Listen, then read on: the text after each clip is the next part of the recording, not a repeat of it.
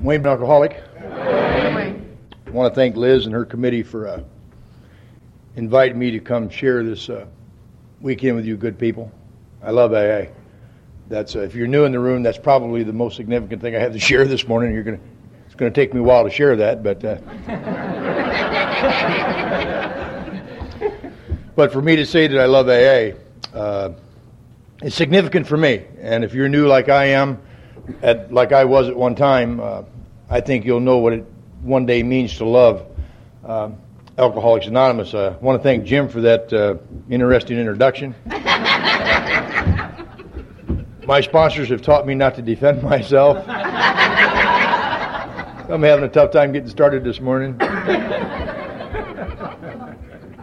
I wanted to say something about that moment where we saw each other naked, but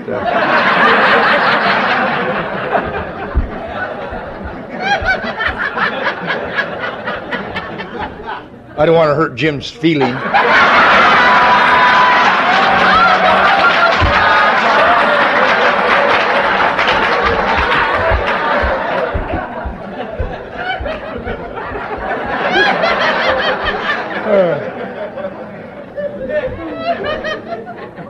I love AA. Did I mention that?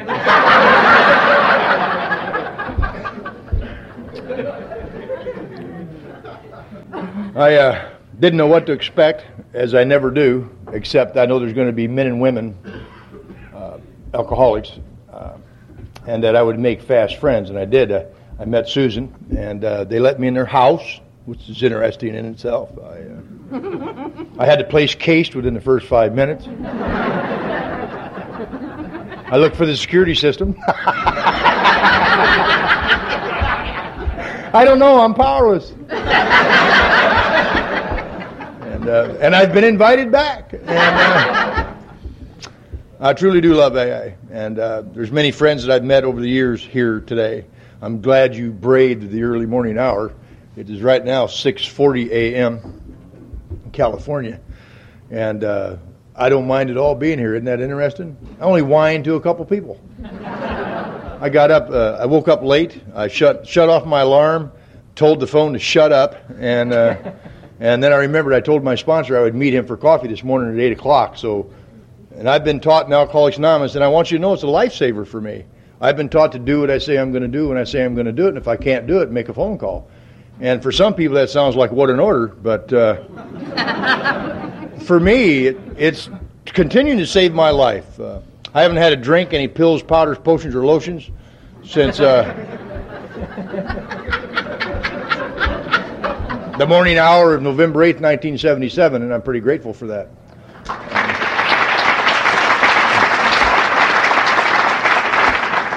I want to thank Sean for a real good talk last night. I was glad to find out. The joke in Los Angeles right now is that Wayne Butler is the spiritual speaker at your conference. And I understand it made it all the way here, too. I'm not quite sure what to think of that, but I'm just a drunk. And if you're new in this room, I don't represent AA. It may look like I do because I'm standing up here, as we all do, but the truth of the matter is I'm just speaking for myself. And if you don't identify with me, or if something I say bothers you, don't judge AA as a whole by my presence. You might cheat yourself out of sobriety. Make sure you go to another meeting and go hear another speaker. And if you're alcoholic like me, I suggest you that you'll hear the music one day. You'll hear someone up here that's going to sound an awful lot like you. And you'll walk out of here feeling like you maybe have a chance at belonging finally. And I know that's what happened to me. I love AA, so I'll tell you, I had a tough time leaving town last night. I suppose I better talk about this to get it off my mind. My son's in town. He's in California right now, and I don't get him very often. I get him as much as I can. There's a story behind that I'll get to later. But I left on the red-eye Friday night at 11:46 p.m., and one of the reasons I took that red-eye is so I could spend as much time with my son as I could, and I'm going to get back as soon as I can so he can go with me tonight, because I cherish that moments with my son, and to even have my son with me and to have the opportunity to cherish those moments is big for a guy like me, because I'm a fruitcake. I really am. I mean, I love AA because you let me come here. Think about that for a minute. This is like the last house on the block for a guy like me. I'm an alcoholic, and I have alcoholism, and I got a real good dose of it. And everything that's ever come into my path has been destroyed. And I've destroyed the hopes of a child. I've destroyed the dreams of my daughters. And I have to take responsibility for that. Even though it was the alcohol that was in me that caused me to do a lot of those things, I have to take personal responsibility. Otherwise, I can't amend it. And so I have to take a look at what I did so that perhaps God and you will give me an opportunity to mend those fences that I've torn down over the years. And that fence with my son appears to have been mended because he has nothing but nice things to say to me. And if he talked to you, he'd have kicked him in the leg this morning for that wonderful introduction he gave me. Hell, I might kick him. You know what? Let me make a side note there. I couldn't have stood that kind of humor years ago. I'd have thought he didn't like me. See, because that's what the football players did to us retarded kids in the class.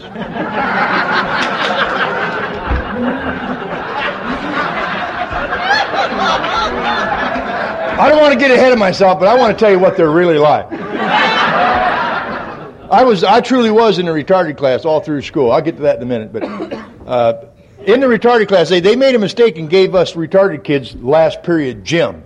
You know, and the football players were in there getting ready for workout. And they would take us retarded kids and they would take athletic tape and wrap it around our ankles, tie a rope between it, and run us up the rings.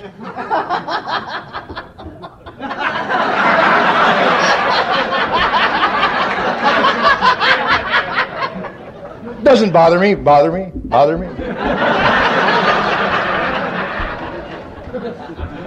I have something known as alcoholism, and I come from an alcoholic home, and I don't want to tell you much about my alcoholic home because I'm sort of a victim type, and by the time I'm done, I'll embellish it to the 10th power. I will make them so evil you will hate them before I'm done, and then they might want to come here and get recovery too, and I don't want that to happen to them. I want them to have the same hope and help that I was given freely because you had no idea what you were getting into when you let me in here.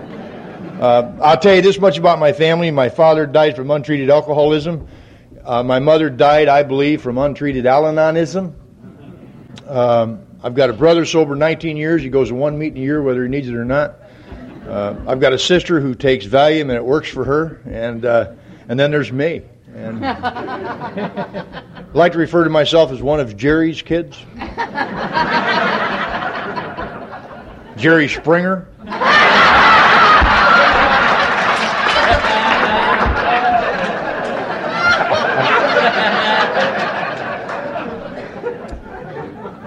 I live in California now, so whenever I get homesick and think about moving home, I just turn on about an hour of Jerry Springer, and I stay right where I'm at in California. I love AA. My idea of an alcoholic, Sean mentioned it last night. This is my true idea. I saw it on TV once, an alcoholic. He was laying in a doorway in an alleyway with a tattered and torn raincoat on, with a rope tied about the waist. You could see there were holes in the soles of his shoes, mismatched socks, and he was drinking something out of a brown paper bag. And that to me, and by the way, 22 years sober, that's still my idea of an alcoholic. Therefore, I've never drank anything to this very day out of a brown paper bag. Therefore, not alcoholic. And so I've got to keep coming to these meetings to keep meeting people that are like I was to remind me of what I could be again. And not to look upon them in any other way except to understand that they're showing me the way I used to be. And you know, it's a good reminder for me because sometimes the greatest problem I've got today is remembering I'm an alcoholic. I've been sober just long enough now that sobriety can become dangerous. And I want you newcomers to hear that. We know that you're suffering, but you might want to know that sometimes we suffer too. And I need help just like you do, and I get the help I need by doing stuff like this, by being of service to Alcoholics Anonymous, by calling my sponsor when I say I'll call him, by being available to the people I sponsor, by continuing doing the step work, and doing the actions of Alcoholics Anonymous. And it's held me in good stead. I mean, I believe I'm in my right mind. It's not a poll that I'm taking. I just believe that I believe that most of the time I'm in my right mind, and I'm not going to ask Reggie. Didn't you say put you on tape? No, I'm kidding.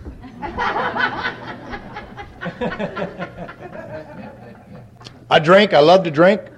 I love Budweiser. I love Budweiser more than life itself. I truly do.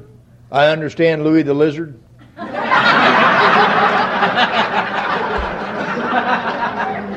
I have compassion for him. When I see the Clydesdales in a parade, I weep. I do.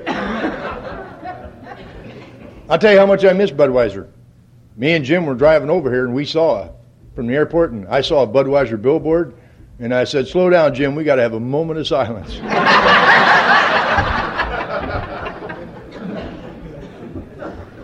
If I could drink today, I would. That's not AA blasphemy. That's just the truth.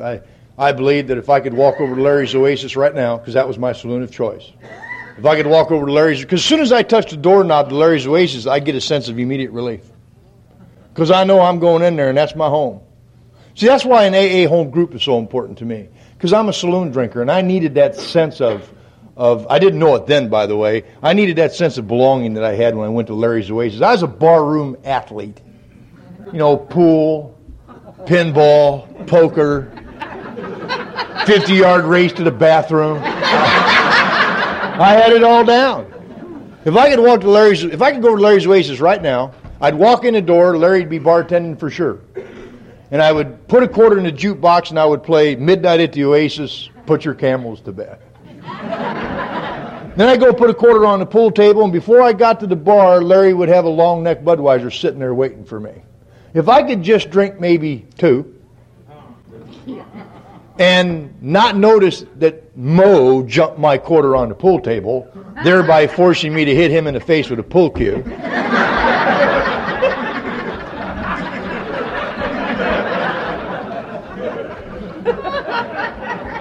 I wouldn't be here. I'd be at Larry's Oasis. But the truth, and that would indicate that I'm normal. That's why I say that. That would indicate that I'm normal. Like most of the people, a lot of people I drank with were not alcoholic.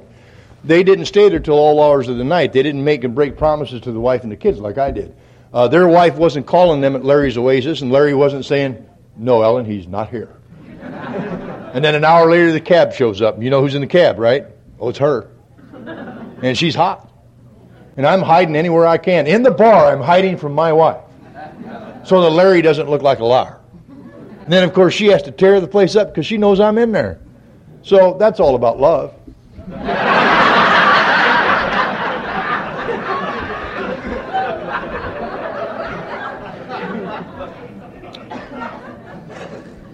I had problems. I did not know what was wrong with me. I've come to understand that my illness is one of perception as well as drinking. And I didn't understand what that was. Let me deviate from my talk for a minute in case you're new to share with you my personal experience about Clancy's approach to the disease of perception. I understand it. When I was sober a few minutes, my sponsor took me to a meeting in Chicago, Illinois at the Mustard Seed Group because the police were looking for me in Moline, which they had a habit of doing, and had a few difficult circumstances in my life. And I've been around AA drinking for 5 years, and so I knew a lot about AA, and at least that was my opinion.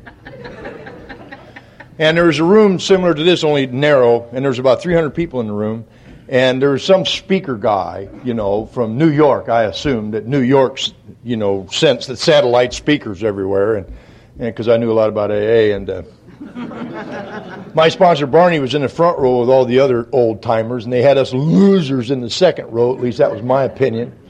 And so they wouldn't have to look at the disease, don't you know? And I'm sitting next to my best friend Jim. I've known him 3 minutes, and I find it necessary to critique the speaker, just like some of you are right now. I know I already saw you. Don't look down now. I saw you.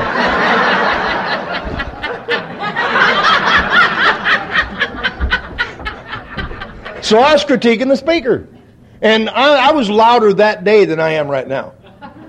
And everybody was hearing me, though I didn't know it because it was all about me, me, me, me, me. And the speaker was speaking, and I've been around drunk 5 years, so I know what's happening. And I'm wanting to help my new friend Jim because he don't know what's going on. He's new, too. So as this guy's speaking, I'm going crazy in my mind because I know everything out of his mouth is a lie, don't you know? So as he's talking, I nudged Jimmy, and I said, oh, Jimmy, he's such a liar. He couldn't have drank like that. His guts would have fall out. And I saw my sponsor start doing that sponsor twitch. If you have a sponsor, you know exactly what I'm talking about. And then he started talking on, and he said something else, and I said, oh, Jimmy, he's such a liar, he couldn't have done that, he'd be locked up in a psych ward. I know, I've been there 17 times. And that's the truth. I've been there 17 times, and I like it there. I miss it, I do. Now I'm going to tell you why, in case you slip. You know, out there, given the way I drank and the way I acted, it got lonely. I couldn't get a date to save my life. But you put me in a psych ward and I got a 50-50 shot. I felt sorry for you, Sean, when you said you never been in a psych ward. I thought, well, it must have got lonely. I thought. Now I'm going to tell you how I got my date in case you're interested. You know, I've had enough Thorazine pumped into me to slow me down until I'm 210. Anybody else in here had Thorazine? Okay, I'm dying if I'm lying. Let me tell you what Thorazine did to me. It didn't do a single solitary thing to slow down the speed of my thinking, but my butt will never catch it.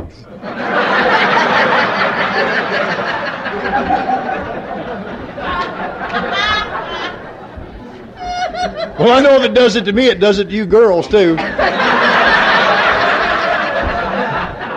So the psych ward I was on, they brought the med cart right out onto the floor.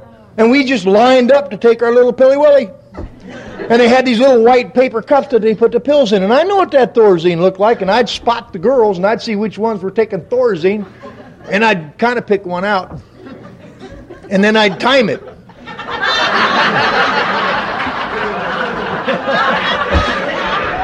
Because I knew in about an hour I was going to have a date.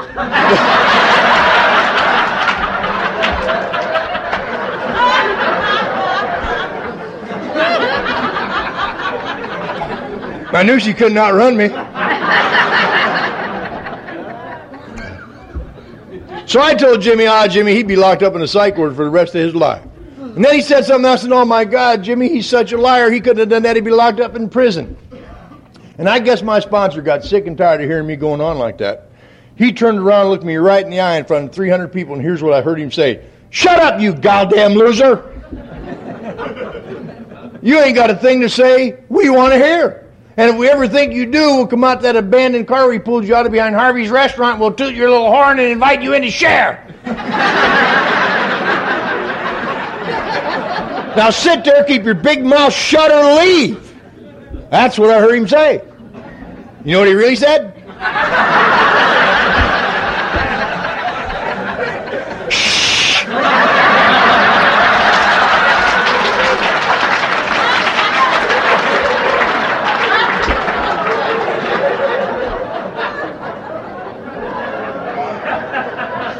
So if I tell you that's what I heard, bear in mind.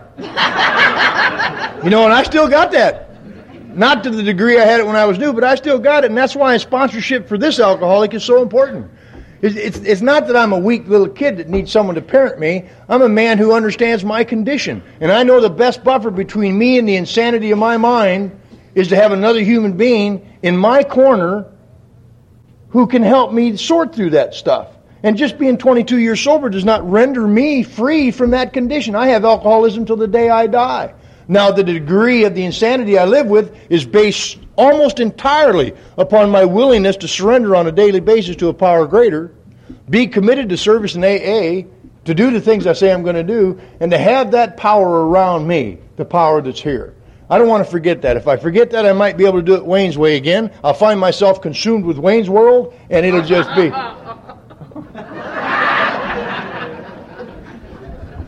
I love AA. Did I mention that?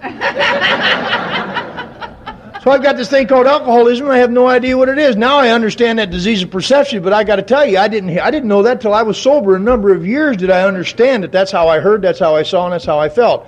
Now, if you're new, I want to share with you what I understand about that.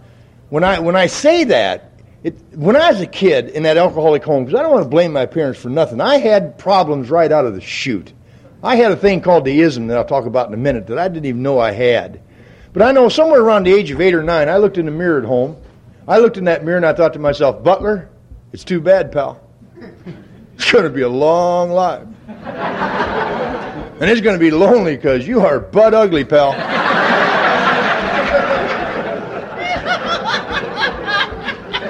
I don't know where that came from. Mama Butler never sat me down and said, "Oh, you poor little son of a..." You are so ugly. Just out of mercy alone, I'd put you back if I could. That's not what my mama said, but that's what I heard. When she said, "Wayne, I love you." You hear me? And I felt retarded. You know what's interesting? Nobody told me I was. I felt that way. On the nest, I thought, my God, there's something wrong with me. What is it about me? I'm goofy.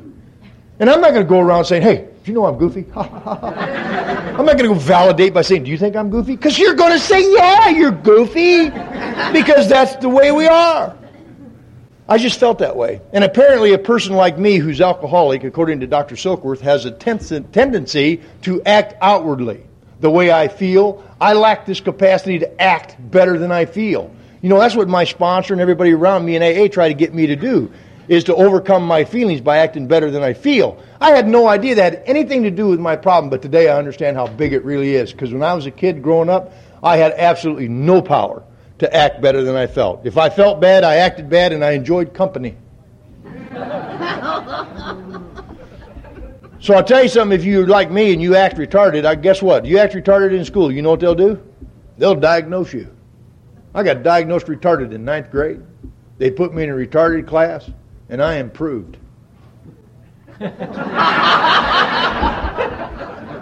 I did good that year. To such a point, they kept me in a retarded class all through school. I never left. And I found out that if the retarded boys go in the girls' bathroom, they don't get detention.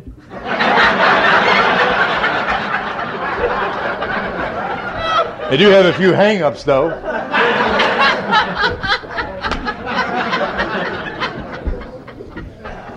I'll tell you about my first drink, then I want to get sober, because my first drink is absolutely no different from another drink I took after that.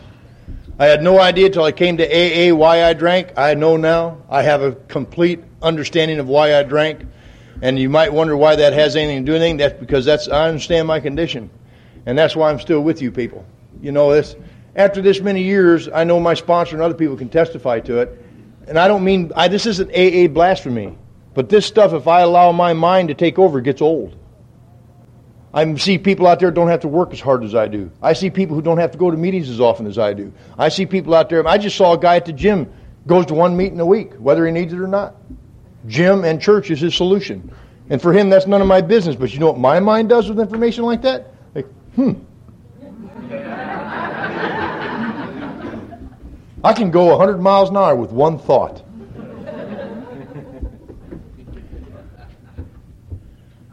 So I don't know what's wrong with me. There's something terribly wrong. I'm in a retarded class. I don't know what's going on. And there's a guy named Tom who feels sorry for us retarded. And if you know anybody's mentally retarded, please don't take this the wrong way. I'm telling you, I was diagnosed and lived in a group home part of that time. And we had a guy named Tom who took us retarded kids on field trips. I was his favorite. I was bright. He said I was brighter than most of the other retarded kids. I was their leader.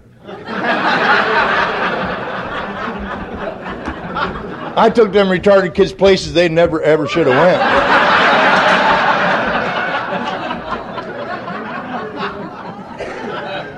Tom took me to the senior dance. And I'm standing over there against the wall.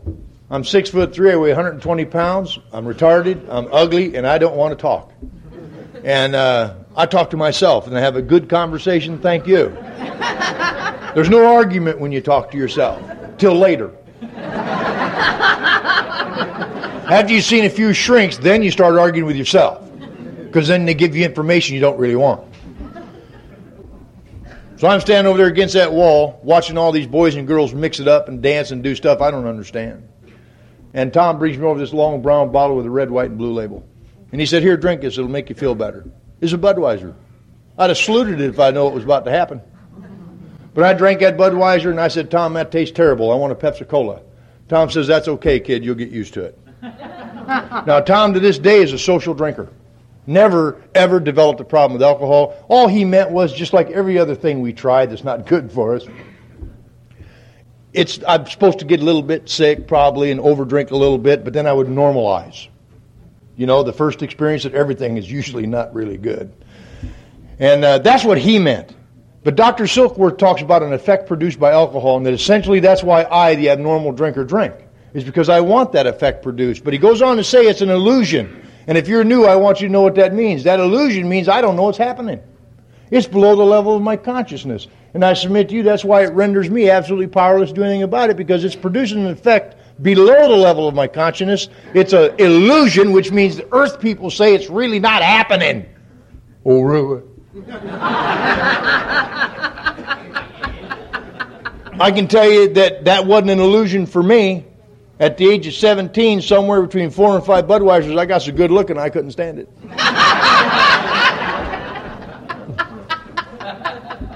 That mirror I looked at where I thought I was ugly? There's days I get up today, I still have that. There's days I get up and I look in the mirror and I think, Butler, you had a little hope. And then there's days I wake up naturally so good looking I can't stand it. Today was one of those days.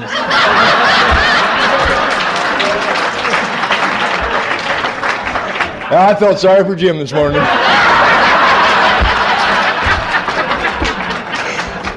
All that hair.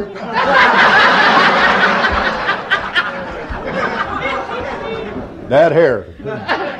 You know, don't you?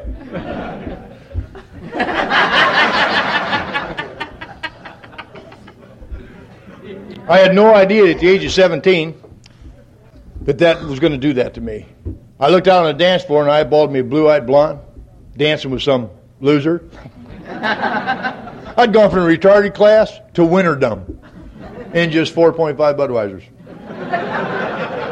And I walked up to that girl and asked her to dance, and she said yes. I found out later that night sex meant 2 people.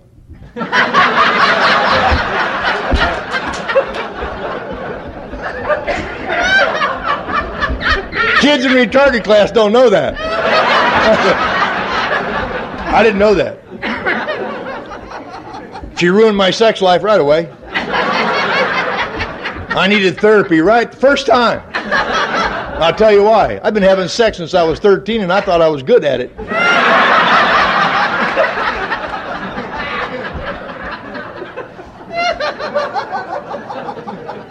I went back to retarded class.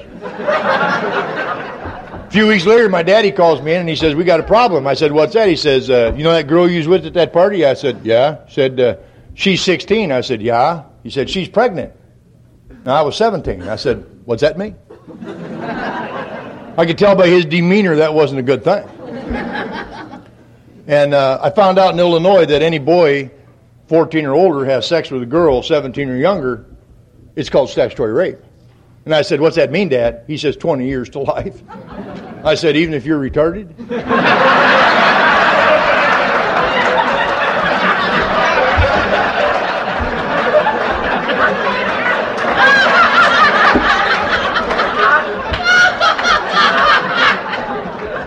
I may have been retarded, but I wasn't slow.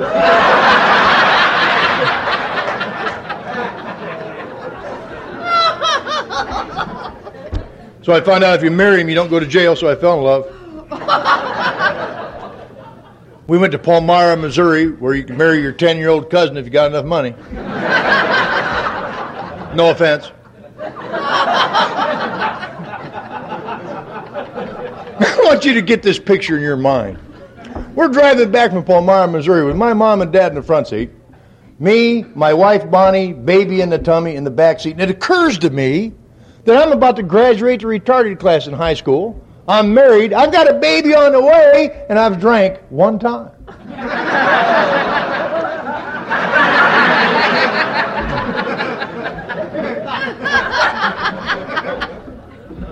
Second time I drank, I was just turned 18.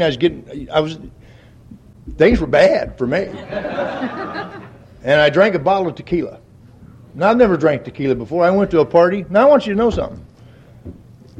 That Budweiser got into my mind, right? So I go to this party. Silkworth says that people like me have strange mental twists prior to a lapse into drinking. I go to this party, I see all kinds of Budweiser, and I make a conscious decision not to drink Budweiser because I don't want no more babies. follow that? And I drank a bottle of tequila. That stuff made me talk to God. And I told God about all the terrible things that I thought my family had done to me growing up. And I asked God what he thought I ought to do. I heard God say to me, kill your family. So that's what I did. I went home and tried to kill my family that night. And I got locked up in a psych ward. And I got examined by some psychiatrists, took a lot of tests. And I'm faced with institutionalization, or I was given the option of going to Vietnam. I went to Vietnam. I may be retarded, but I'm not stupid. Vietnam saved my life. I went there and I was gone. Based on those two experiences, I'm never drinking again. Now, I didn't quit drinking. I just said, based on those two experiences, I'm never drinking again. And I went in the Navy. I was gone a total of 3 years, did my time in Vietnam, came back. They made me captain's driver. I played baseball for the 7th Fleet. I had it made. I had watched Standards Liberty. I loved the Navy. I loved everything about it. I loved the Navy so much, even my boxer shorts were starched and pressed. You just never know when you might have a drop inspection. And one night the captain asked me to babysit his kids so he and his wife could go to an officer's ball, and I said, sure. So I put him in the car, and all of a sudden, from nowhere, came the thought, as I was going over there to pick his kids up, a thought came from nowhere. Wayne, let's stop and get a 6-pack of Bud. What can it hurt? You haven't drank for 3 years. Prior to that, you've only drank twice, and nothing really bad happened.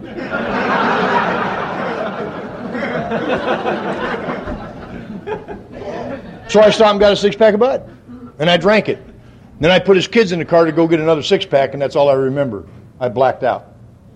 And when I came out of my blackout, my captain was about 2 inches from my face screaming, where's my kids? I had no clue. That really made him mad. I wanted him to understand. We found his kids. Apparently, in that blackout, I had taken him to his sister's house and left him because I knew that would be the responsible thing to do. Don't you agree? I couldn't get him to understand that. I explained it. I even told my captain he was overreacting. I thought we were good enough friends I could do that. And I got a choice of going to treatment at Balboa Naval Hospital in San Diego or being discharged with a code number SPN 384, which was to haunt me most of my life. And I took the discharge. I could not believe I was an alcoholic. By the time I got discharged, I'd only drank 4 times in my life. My God, how can I be an alcoholic? And I left there and came home. To make a long story short, from that day to the day I took my last drink, it was to chase that effect. I had no idea that that's what I was doing, was chasing that effect produced. Had I known that, perhaps I could have hit bottom sooner, but I hit bottom when I was supposed to hit bottom. I don't know. November 1972 was my first trip to AA. I want to tell you about that. I've been sleeping in a dumpster because my wife couldn't take me anymore. And I was doing terrible things that I was afraid were going to be irreversible. I moved out of my house, and because of my drinking and the way I was living, I ended up on Skid Row in Moline, our Skid Row. And Larry wouldn't let me sleep in the Oasis anymore because I was waking up in the middle of the night shooting at the whiskey bottles behind the bar, doing my marksman thing in case I was ever discovered as Matt Dillon.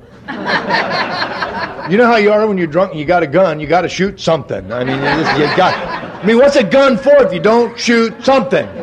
So I was shooting the whiskey bottles because I saw them gunslingers on TV. So Larry wouldn't let me sleep in the bar anymore, and the only place I had to go, because it was cold outside, the only place I had to go was in the dumpster, so I made that home. Voluntarily. I found out later on that if you burrow down into about 3 feet of, if you can find a dumpster where they haven't picked the garbage up for a while, this is in case you slip. If you burrow down into about 3 feet of garbage, it gives off a strange kind of a heat as it decomposes. And you don't get frostbite. That's really true. And if you're hungry, what the hell? It's right there.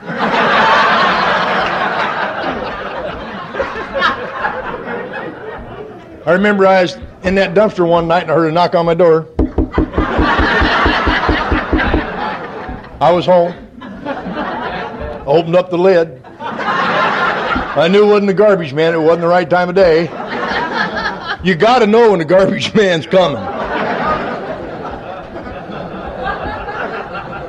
And you know who's looking down there at me? My daddy. And I'll never forget the look in his eye. And he says to me, do you want to come home? No, I don't. I like it in here, Dad. Doesn't this look warm and cozy to you? I'd invite you in if there was room. After all, it's your and Mom's fault I'm here. That isn't what I said. What I said was, no thanks, Dad, I'm doing fine. My dad didn't need Al-Anon. Shut the door and left. Never came. No offense, Al-Anon. He didn't need any help. He left me lay there. And by the good grace of God, it got too cold for me to stay in that dumpster. And I found myself walking again. You know how we are. We start walking. And I found Harvey's Restaurant. Now, I'm pretty smooth and romantic with 80-year-old women at midnight. I want to tell you what a vision I was for you. I had long hair down in my butt. It had stuff matted in it from the dumpster. God only knows what was in there. I had a full beard hiding the fact I had no teeth, because I was ashamed of the fact I had no teeth, and I would have to take action if I thought you were laughing at me. So it was easier just to grow a face full of hair and try to hide it.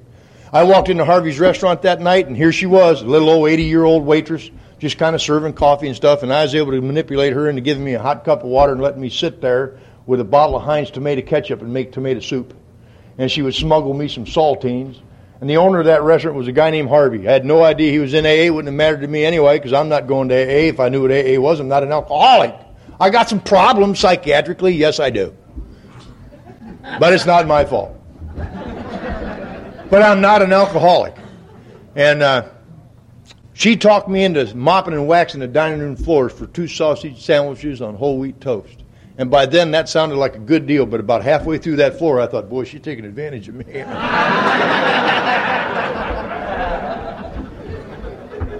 Harvey walks in. Harvey's the owner of that restaurant, and Harvey's just sinfully ugly. I'm sorry, but he was. That was my opinion. He was a little guy. He had this giant nose, narrow in the passage with giant bulbs on the end. And no offense, it just looked like bombs had gone off on the end.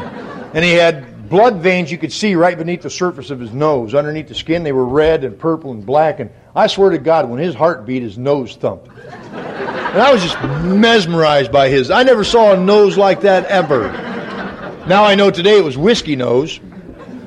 Old Harvey starts talking to me, and he's doing that, I know you're down and out, all that yada data.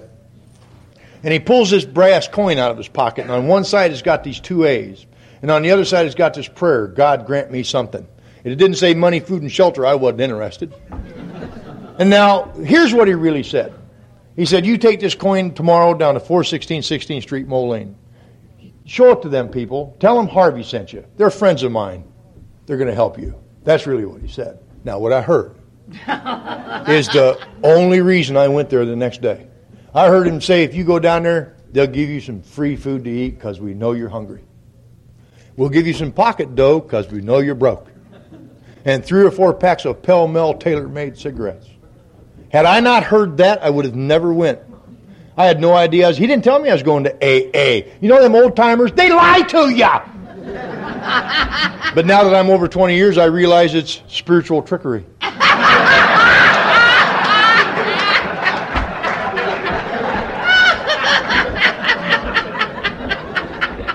More palatable to the senses. So I get down and I find it, and he says there will be a light bulb. He says, you look down into the cellar entryway, you'll see a light bulb hanging on a cord. He said, if that light's on, go in. They're expecting you.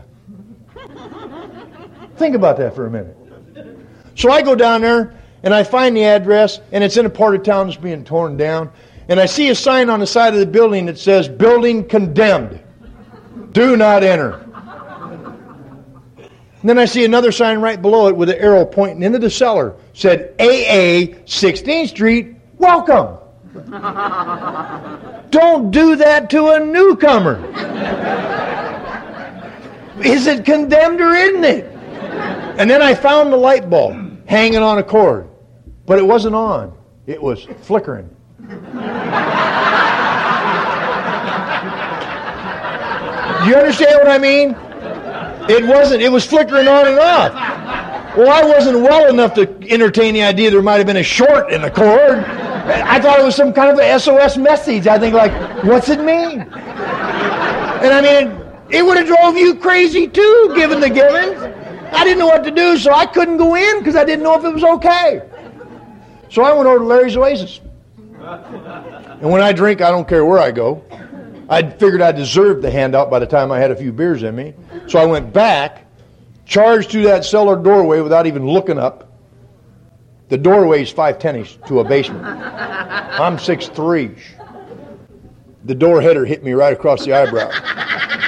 The impact literally knocked me off my feet, and I slid into my first meeting of Alcoholics Anonymous. And inside that door is a round table with 6 or 7 old men, in my opinion, talking about death and dying. This old one gets up out of his chair and goes just like this.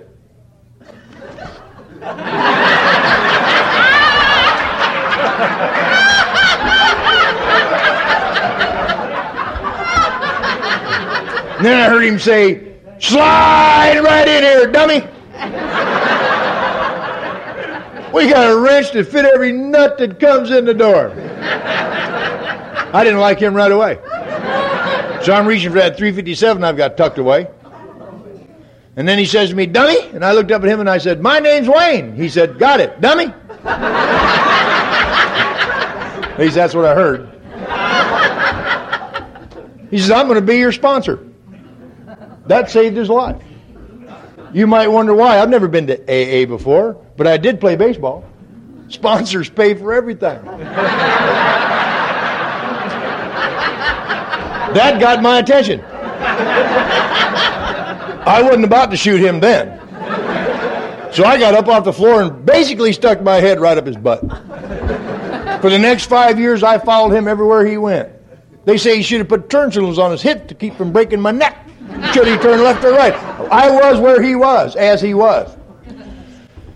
Poor Barney.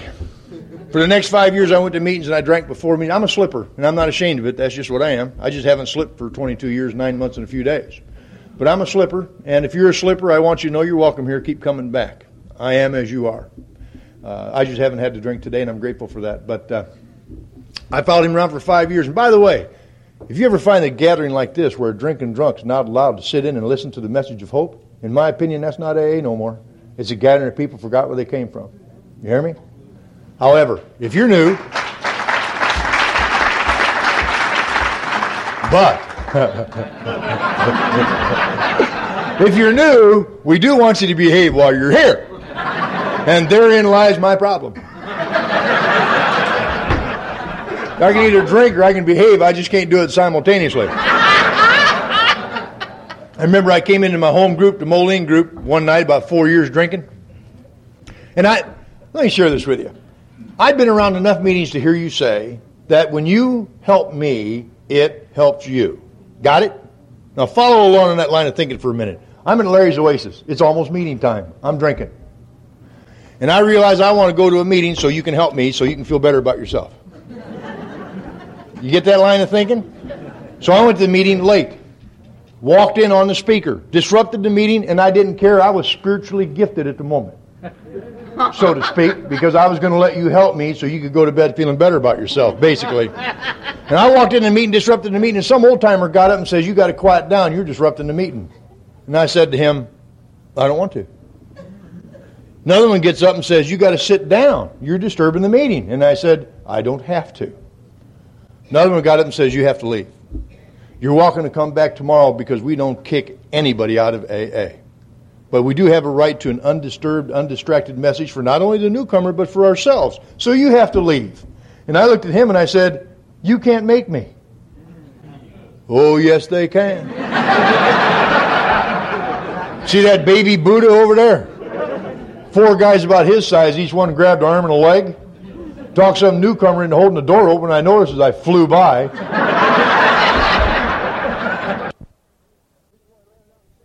Just before I landed out in 16th Street, I heard one of the old-timers yell out, "Keep coming back!"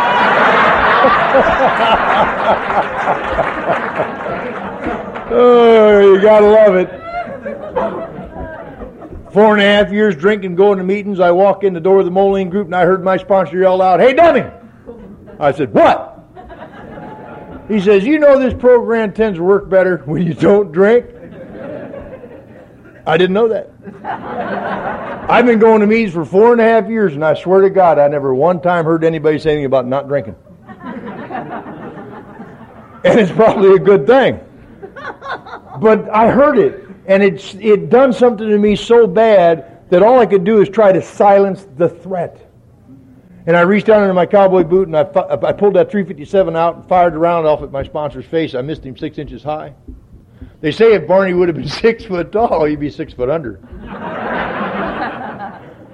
Came to the next morning at Franciscan Mental Health Center in Rock Island, Illinois, at my 17th trip to the psych ward. I was tied down in 6-point leather restraints to a steel bed in the center of a padded room, black and blue from head to toe from a little AA group therapy.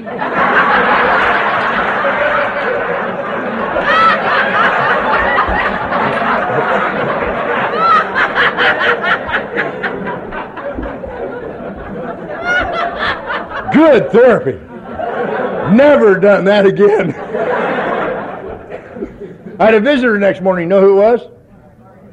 Barney. I couldn't get rid of him for nothing. He was like a maggot on a mission. You know what I'm saying? He's walking around my bed. I mean, I can't go nowhere. And he looks down at me and he says, "Dunny, there's something wrong with you. I don't even know if you're an alcoholic. You might just be nuts." And I'm thinking, you know what, pal? They got to let me out of here someday. And when they do, I'm going to get you for that. He must have had ESPN because he heard it. I mean, the next thing out of his mouth was, "If they let you out of here." And I'm not sure they're going to. They're talking about keeping you and studying you a while. And then he said something that you and I hear on a daily basis. He says, "But if they let you out of here, when they do, if you come with us and do what we did and still do, you can recover too." You know, I never heard a word of judgment from him. Not from that day only, but from that day to this very day. He's never made me relive that experience with him. Other people haven't been quite so kind and understanding. You went to my home group today, the first thing you say, "Oh, Butler? Oh, yeah, he tried to kill his sponsor." They're not quite so forgiving. But my sponsor was, and that's what counts. You understand what I'm saying? And he told me that if I would come with him and do what he did and still do, I could recover too. And I was to get out of that psych ward because he was involved in the what we call H&I. He was involved heavily, and he went to the psychiatrist and got me released to him. Can you believe that? I don't know if I could have done that. I asked Barney one day, I said, "Weren't you afraid of me?" He says, "I ain't afraid of you. Why would I be afraid of you? It's in the book." You know the book? The book. You hear about the book till you're sick of the book before you read the book to get sick of the book. He said, "It's in the book." I said, "Oh, really?" And it is. He said, "We do not need to fear to go to the most sordid spot on earth to carry this message that God will keep us unharmed." And he says, "Bucko, you are the most sordid spot I've ever been." They call that AA love. He said, in the book it says that an alcoholic in his cups is an unlovely creature. He says, "You're going to have to work down to be a child of God." He wasn't trying to hurt me. He was telling me the truth. I was in the throes of alcoholism and had no idea. Thank God he knew. I don't have to know. If you're new, we don't have to know. We just got to trust that the people that came before us know. And will take us through it so that we can uncover, discover, and discard those things about us that cause us to be active in our alcoholism. And I'm grateful my sponsor knew those things. I'm grateful my sponsor was schooled in AA the way he was because he knew to take me through it. And by golly, he did. November 8th was a cold morning. I was at the Rock Island Rescue Mission. It was on right off of 20th Street. I had no idea what the distance was from there to the Moline group, but I got kicked out at 4:30 in the morning on November 8th. I had no intention of going back to AA that day, but it was cold outside, and I got kicked out for rifling pillowcases. I failed to notice there were heads on them. I got kicked out, and all of a sudden I wanted to go to AA again. You know how we get when we're cold, nowhere to go. AA is a good place to visit. So I'm a slipper. I'm a snowbird. That's what I do. And so I made that walk from the Rock Island Rescue Mission to the Moline group for their noon meeting. And on the way there, I stole a 6-pack of hot Budweiser. By the time I got there, it was cold. And I remember sitting on the front stoop of the Moline group, drinking that Budweiser. I drank 3 cans, and then guess who showed up early for the meeting? Yep. Early. Did you hear me? Early. You know what? Like the good old timer he is, he didn't even look at the Budweiser. He looked me right in the eye. And he says, why don't you come in and help me set up for the meeting? I looked at that 3 cans of beer I had left, and I said, okay, I'll be in a minute. And then something happened. And I took those 3 cans of Budweiser and hid them in the bush for after the meeting. And then I went into the meeting. I went into the room and helped set up. And then something happened that it took me a long time to put together what really happened. A newcomer walked in. Now, I'm not new. See, I've been around 5 years. You tracking? And I only had 3 cans of beer. I wasn't even drunk. Therefore, not a newcomer. This guy walked. He stumbled in, never been to AA before, drunk on his can. So I was going to sponsor him.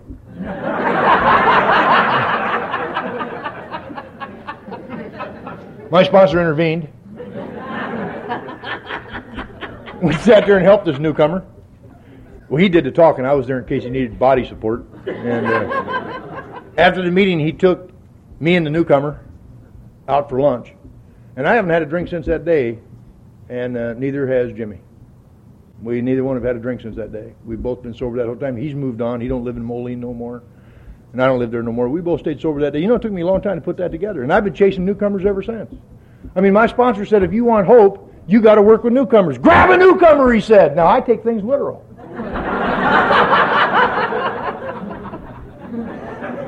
So I'm sitting in my home group waiting on a newcomer. He said I'd know what one looked like when I saw one. So I saw him. He had that deer in the headlight look. And I charged him. And I meant to shake his hand. But by the time I got to him, my hand had raised up to his throat. And I pinned him up against the wall, and I said, listen, asshole! If you want what I got, you got to do what I did.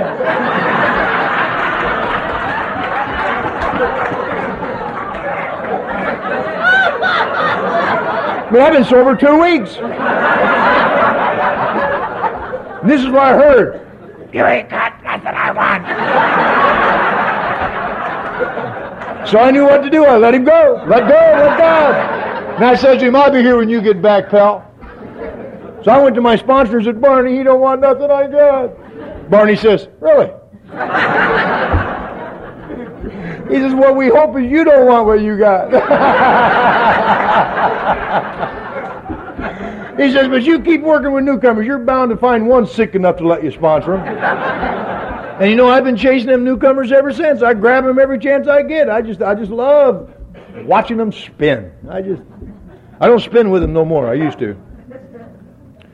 And a week and a half after that, it was Thanksgiving, 1977, and there was this thing called an AA convention coming to Rock Island, Illinois. I thought, well, what's an AA convention? Oh, joy.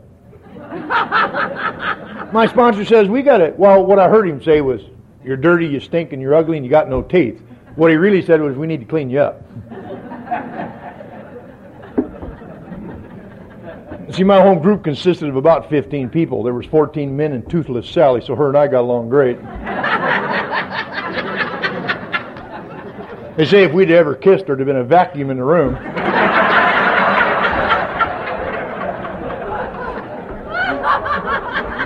And he says, you're going to go meet some people in AA, and I want you to change the way you look. They're going to be, he was trying to make me feel better than I looked. So he took me to first of all, we had to get my hair cut, and that was an act of Congress. And then he wasn't against facial hair at all. He just said, you know what, you don't have to hide anymore. He says, I know the only reason you got that beard is because you got no teeth. Why don't you shave? I said, Barney, people laugh at me. He says, why don't you shave? And so I did. And then he took me to his favorite department store, the Salvation Army, to buy me my first go-to-convention clothes. Now, this is November 1977. You listening? The only suit they had on that rack that would fit me was this lime green double knit polyester. The inside lining was bright yellow, and it had green tennis rackets.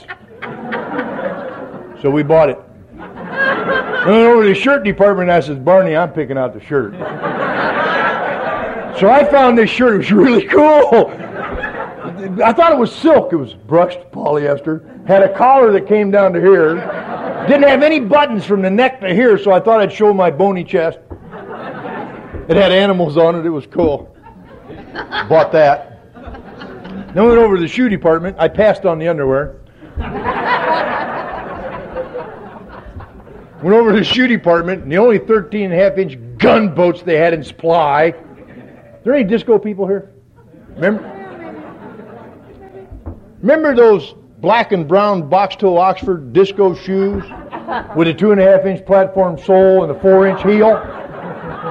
That's all they had in my size, so we bought them.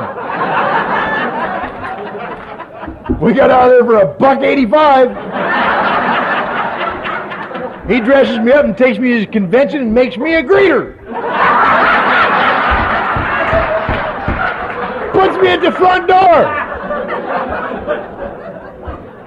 No teeth.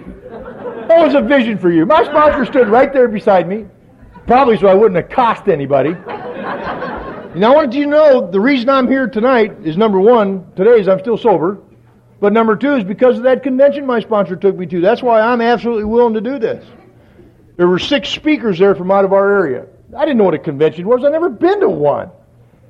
A speaker by the name of Chuck C. He had Elsa with him. A guy by the name of Clancy I. Norm Malpe. Tom Brady, Johnny H. Dottie Shore. And I remember how they walked in, and I was greeting forever. Chuck walked by me, and this is all I heard. Tee!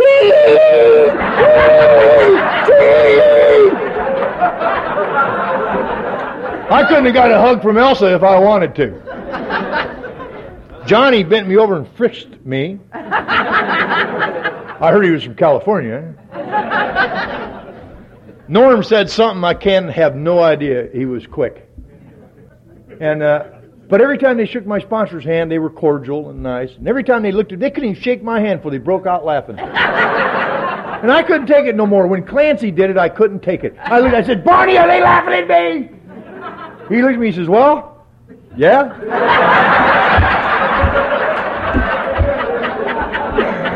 He says, "Yeah, they are." He says, "You are a sight to behold." He says, "But you know what, dummy?" That's what I heard. He says, "If you ever learn to laugh at yourself, you'll never be left unamused."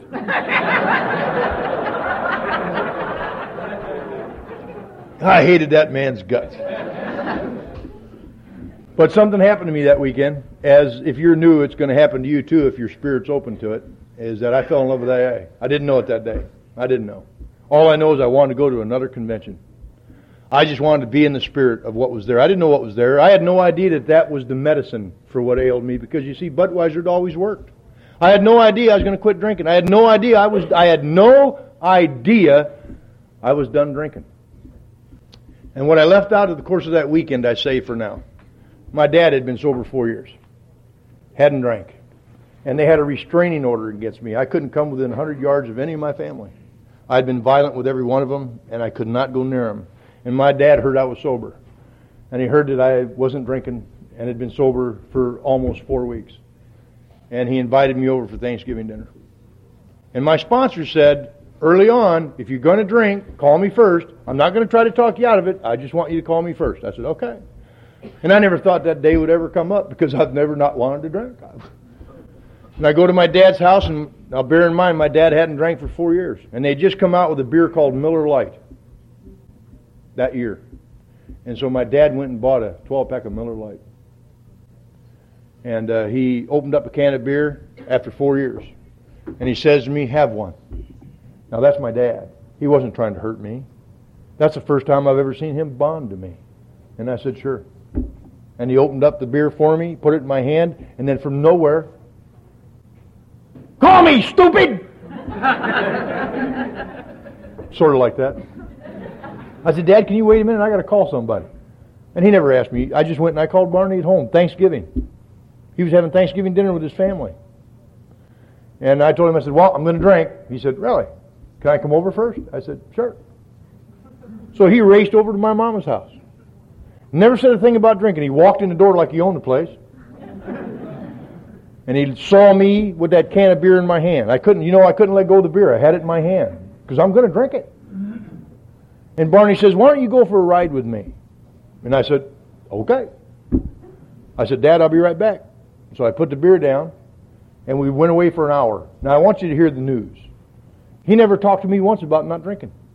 He talked to me about how much he loved AA and how much AA's done for him. I thought he talked about himself an awful lot.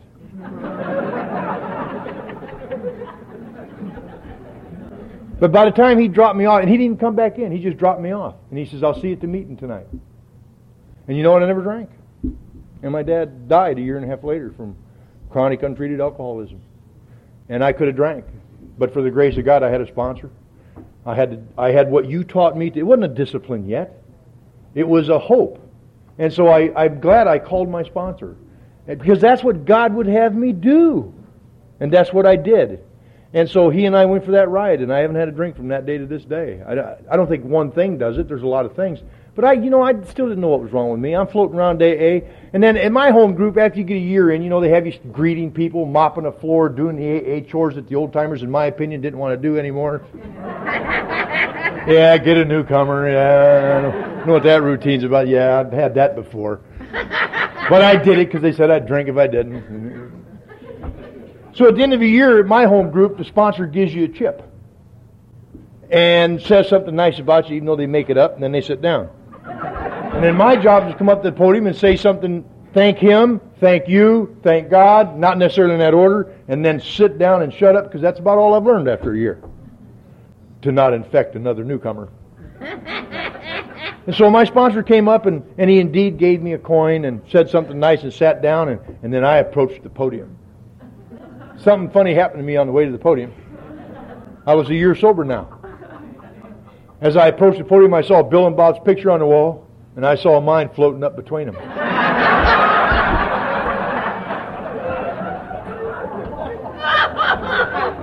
I realized in that moment that I was now spiritually inclined. And I looked over at my sponsor and realized what a pathetic loser he'd become after all these years. Here I am with a year. What do I need him for? So I gave my acceptance speech, fired my sponsor, and got a new sponsor.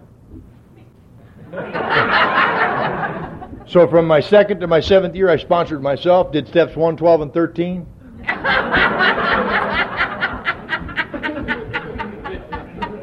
By the way, ladies, if any of you here this morning are in your first year, and I come up to you after the meeting and say something like this, maybe I'll even posture a little bit.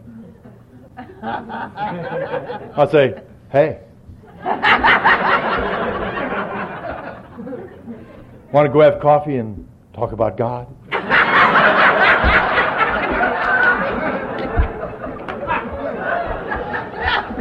If I do that, run!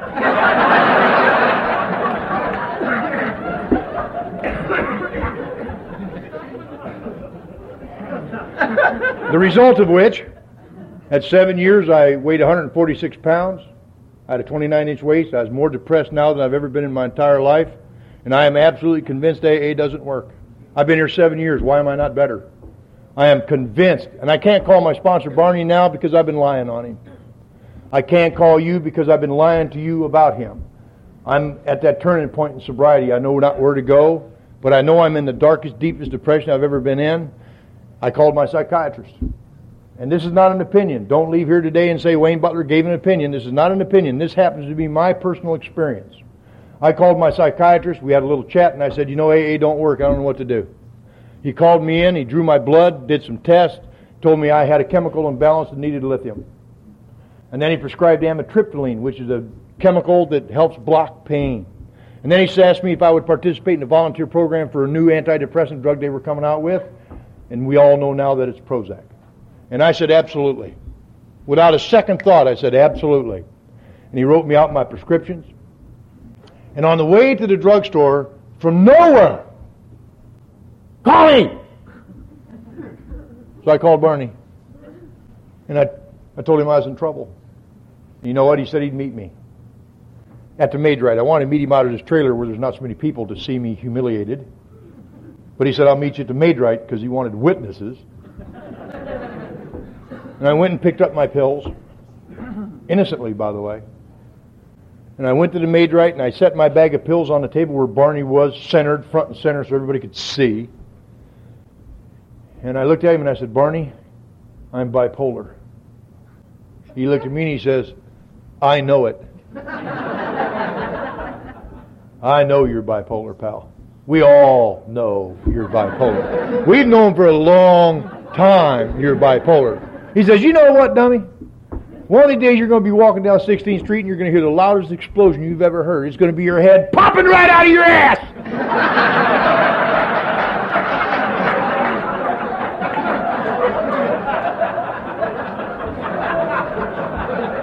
And you won't be bipolar no more.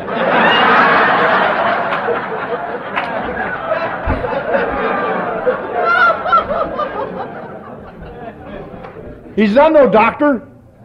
He says, but I do know this. I'm a member of Alcoholics Anonymous, and I know for a fact you have never applied the principles of Alcoholics Anonymous to your life. Therefore, you should be 10 times sicker than you were 7 years ago, because this is progressive.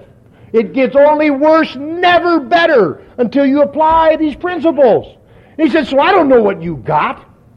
But he says, I do know this. If you're willing to try the AA way, I'll work with you. And if at the end of 2 years you're not better, I'll go with you to the doctor and I'll help you take your pills. And you know what? I said, okay. He had me. And I didn't take those pills. You know why? Because I knew in my heart I was a liar. I knew I hadn't worked this program. I knew I was using that as an escape. I knew. But I couldn't tell you that. Because it's more important to look bad and die than it is to do the right thing and suffer the pain.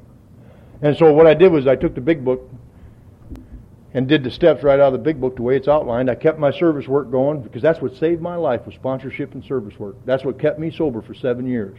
And then I took that big book down and used the 12 and 12 for amplification of my symptoms, and I did the 12 steps. Amazingly enough, at the end of 2 years, I weighed 242 pounds. My 9th year of sobriety, I weighed 242 pounds. My depression was gone, and I cared about whether I had teeth or not. You hear me? And I did all the same things I've been doing the whole time, only this time I added the steps. That has a benefit.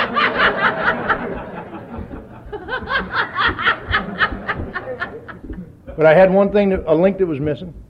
I had a dream. And I want to tell you about that dream. I wanted to be a cop. You know, I've never told nobody that dream because I knew I could never do it. I was dying inside because I had a dream and couldn't work for it. And my sponsor said, you got to try. He says, because a dream is only your will unless it takes place, then it's God's will. That's basically, I'm paraphrasing. But he said, try for it. And if you fail to achieve your dream, then that's self-will. And if you'll just accept that and move the other direction, God has a door open for you to get what He wants for you. And I thought, Barney, I can't be a cop. I want to be a cop so bad. Think about it for a minute. I've been arrested 9 times for domestic violence. Twice for attempted murder. 17 psychiatric institutionalizations. It's hard to be a cop. Unless you're in Iowa. They consider it good experience. You know that? I didn't know that. I'd gotten my record expunged and cleaned up. And I applied for the sheriff's department. I knew I wasn't going to get on, but I had to try. I knew I wouldn't. I wore that lime green double knit polyester suit to my interview. It was my good luck charm. I took some psychiatric tests because I told the truth on my application. I found out later the only reason the sheriff invited me in was he wanted to see the human being attached to the application.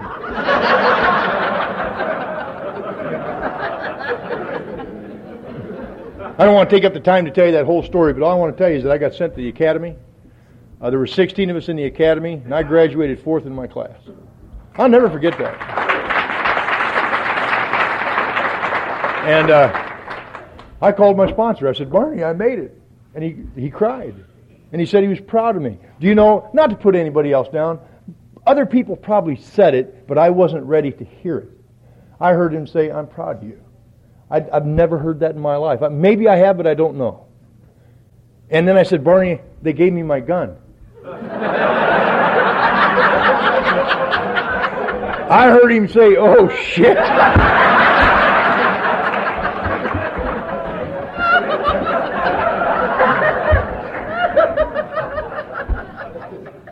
And during that course of events is where I come to meet my new sponsor, the sponsor I have today.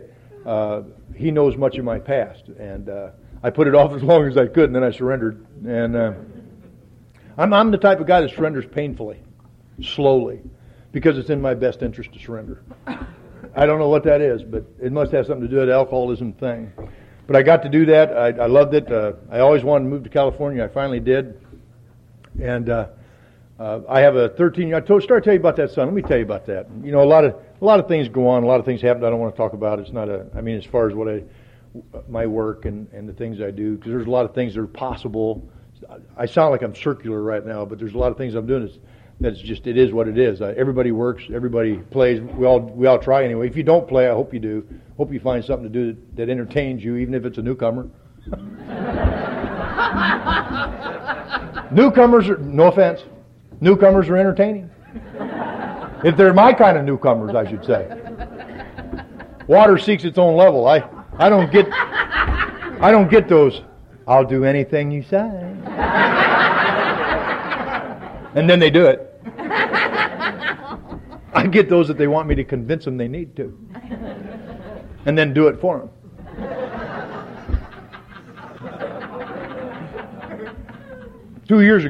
I think it was about 2 years ago, I got a legal document in the mail in California. And I was being sued for the adoption of my son.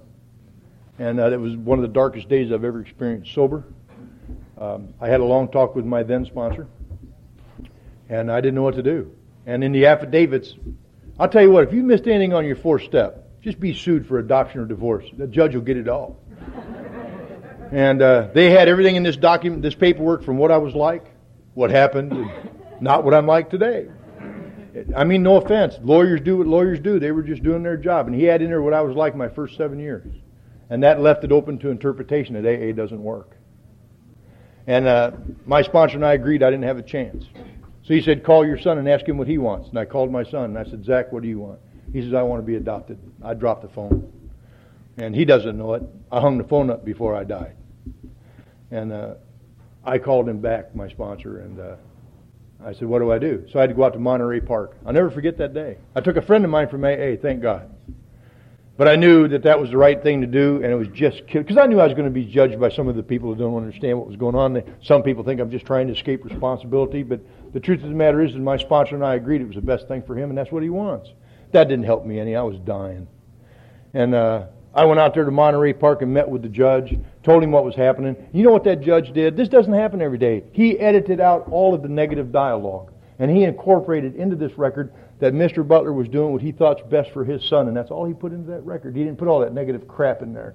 Now that allowed me to walk out of there with my dignity. He didn't have to do that. He could have put all that stuff in. And then I signed the papers, and he says to me, Mr. Butler, do you realize you're signing an irrevocable consent to adopt, and that you'll never have parental rights, nor can you gain parental rights? I'll never forget those words as long as I live. And I said, yes, sir. And then I signed the paper. I left the room, went to the bathroom, and puked for the first time in my sobriety. And there's no, Clancy said this to me. He said, the tragedy of Alcoholics Anonymous is there's no step to work that will mend a broken heart. I hope you've got a lot of commitments. You know, those commitments kept me alive during that period of time. And I walked out of there a virtual dead man because the guy who adopted my son was a man I sponsored. He had 12 years of sobriety. And time went by. A little while later, I got a phone call from my son's mother, who was sober 9 years. Charles was sober 12, and she had drank. And I mean no disrespect here. She had drank, and he had drank, and there was some trouble. And he said, come home and get Zach, he needs you. He's not my son. You took him from me. You destroyed my heart, you took away my hope, and now I look like a bum to everybody. That's not what I said. That's what I thought. What I said was, can I call you back? And then I called my sponsor. What do I do? He says, buy a ticket. So I bought a plane ticket and went home, picked my son up and spent 5 days with him while they could get their stuff in order. And I never told him a bad thing about his mother. Do you hear me?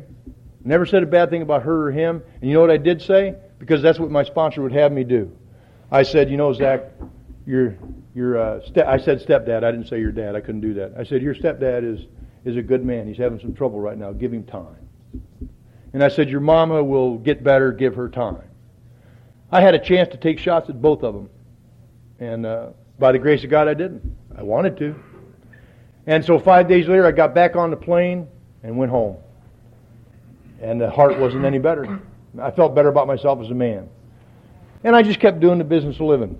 A little while later, I got another phone call. Interesting.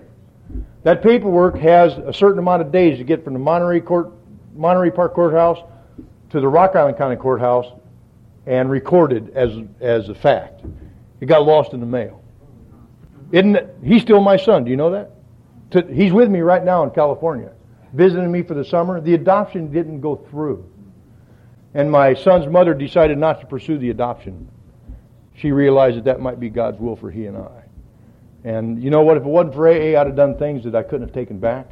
I would have said things that I couldn't have altered, because now I'm sober. How do you take it back?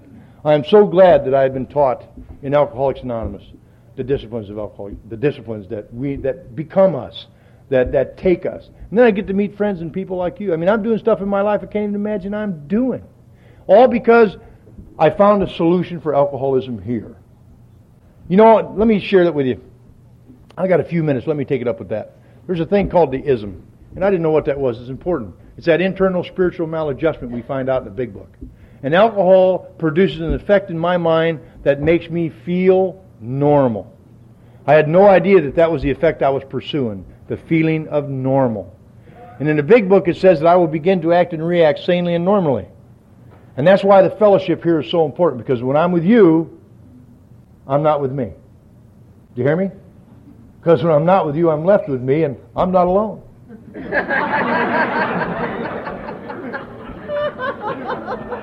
There should be a neighborhood watch sign right there. But if you're new, I want to leave you with this thought. Rule 62. Let's not take ourselves or others too darn seriously. We get to have fun about all this. We get to have activities in AA that are fun. But the bottom line is I'm here for a very serious and deadly affair. A condition known as alcoholism. The solution has been alcohol for me. I need a sufficient substitute, and vastly more than that, as it's written in our book. And that substitute is being with you guys. That God thing. God could and would if He were sought. I find God in my sponsor. I find God in you. I find God in Jim. Boy, I needed God yesterday with Jim at the gym, I'll tell you. I don't want to detract. Jim took me to his gym yesterday. My God, he put me on machines I didn't know they could do. I didn't know I had those parts of my body to affect. Thought I'd share. But if you have a problem with God, let me leave you with this thought, because that's been a long course for me. We had the idea of substitution. We substitute AA service and love for a drink. And it works. But in that mix is a God as we understand Him. And if you have a problem with that idea, let me share this idea that my sponsor gave to me. He says, we've got 3 gods in AA. Because they know one's not enough for people like me. G-O-D, good orderly design for living. That's in the big book. We have a good orderly design for living. And then in 12 and 12 it says G-O-D, good orderly direction. Do you hear that? Because see, I used to put direction down. It says good orderly direction. It says when I become willing to accept direction and take advice, I will have set foot on the path to solid honesty and genuine humility and clear thinking. And then my favorite G-O-D, group of drunks. See, because with you, I have power. When I'm out there by myself, I have no power. It's the AA math. 1 + 1 = 3. You ever heard the AA math? Got it right out of the retarded class. 1 + none = none. When I'm alone, there ain't nothing going on that needs to be known about. I'm powerless. 1 + 1 = 3. When I sit down with Sean or Jim or Dick or Reggie, 1 + 1 = 3. Whether I know it or not, God comes into the mix. And that's what happens with me and you. And I believe if I keep doing that, and I keep sustaining the actions I'm taking, and continue on this course of recovery, and play with my friends in AA, that I won't have to pick up a drink today. Thanks for letting me share.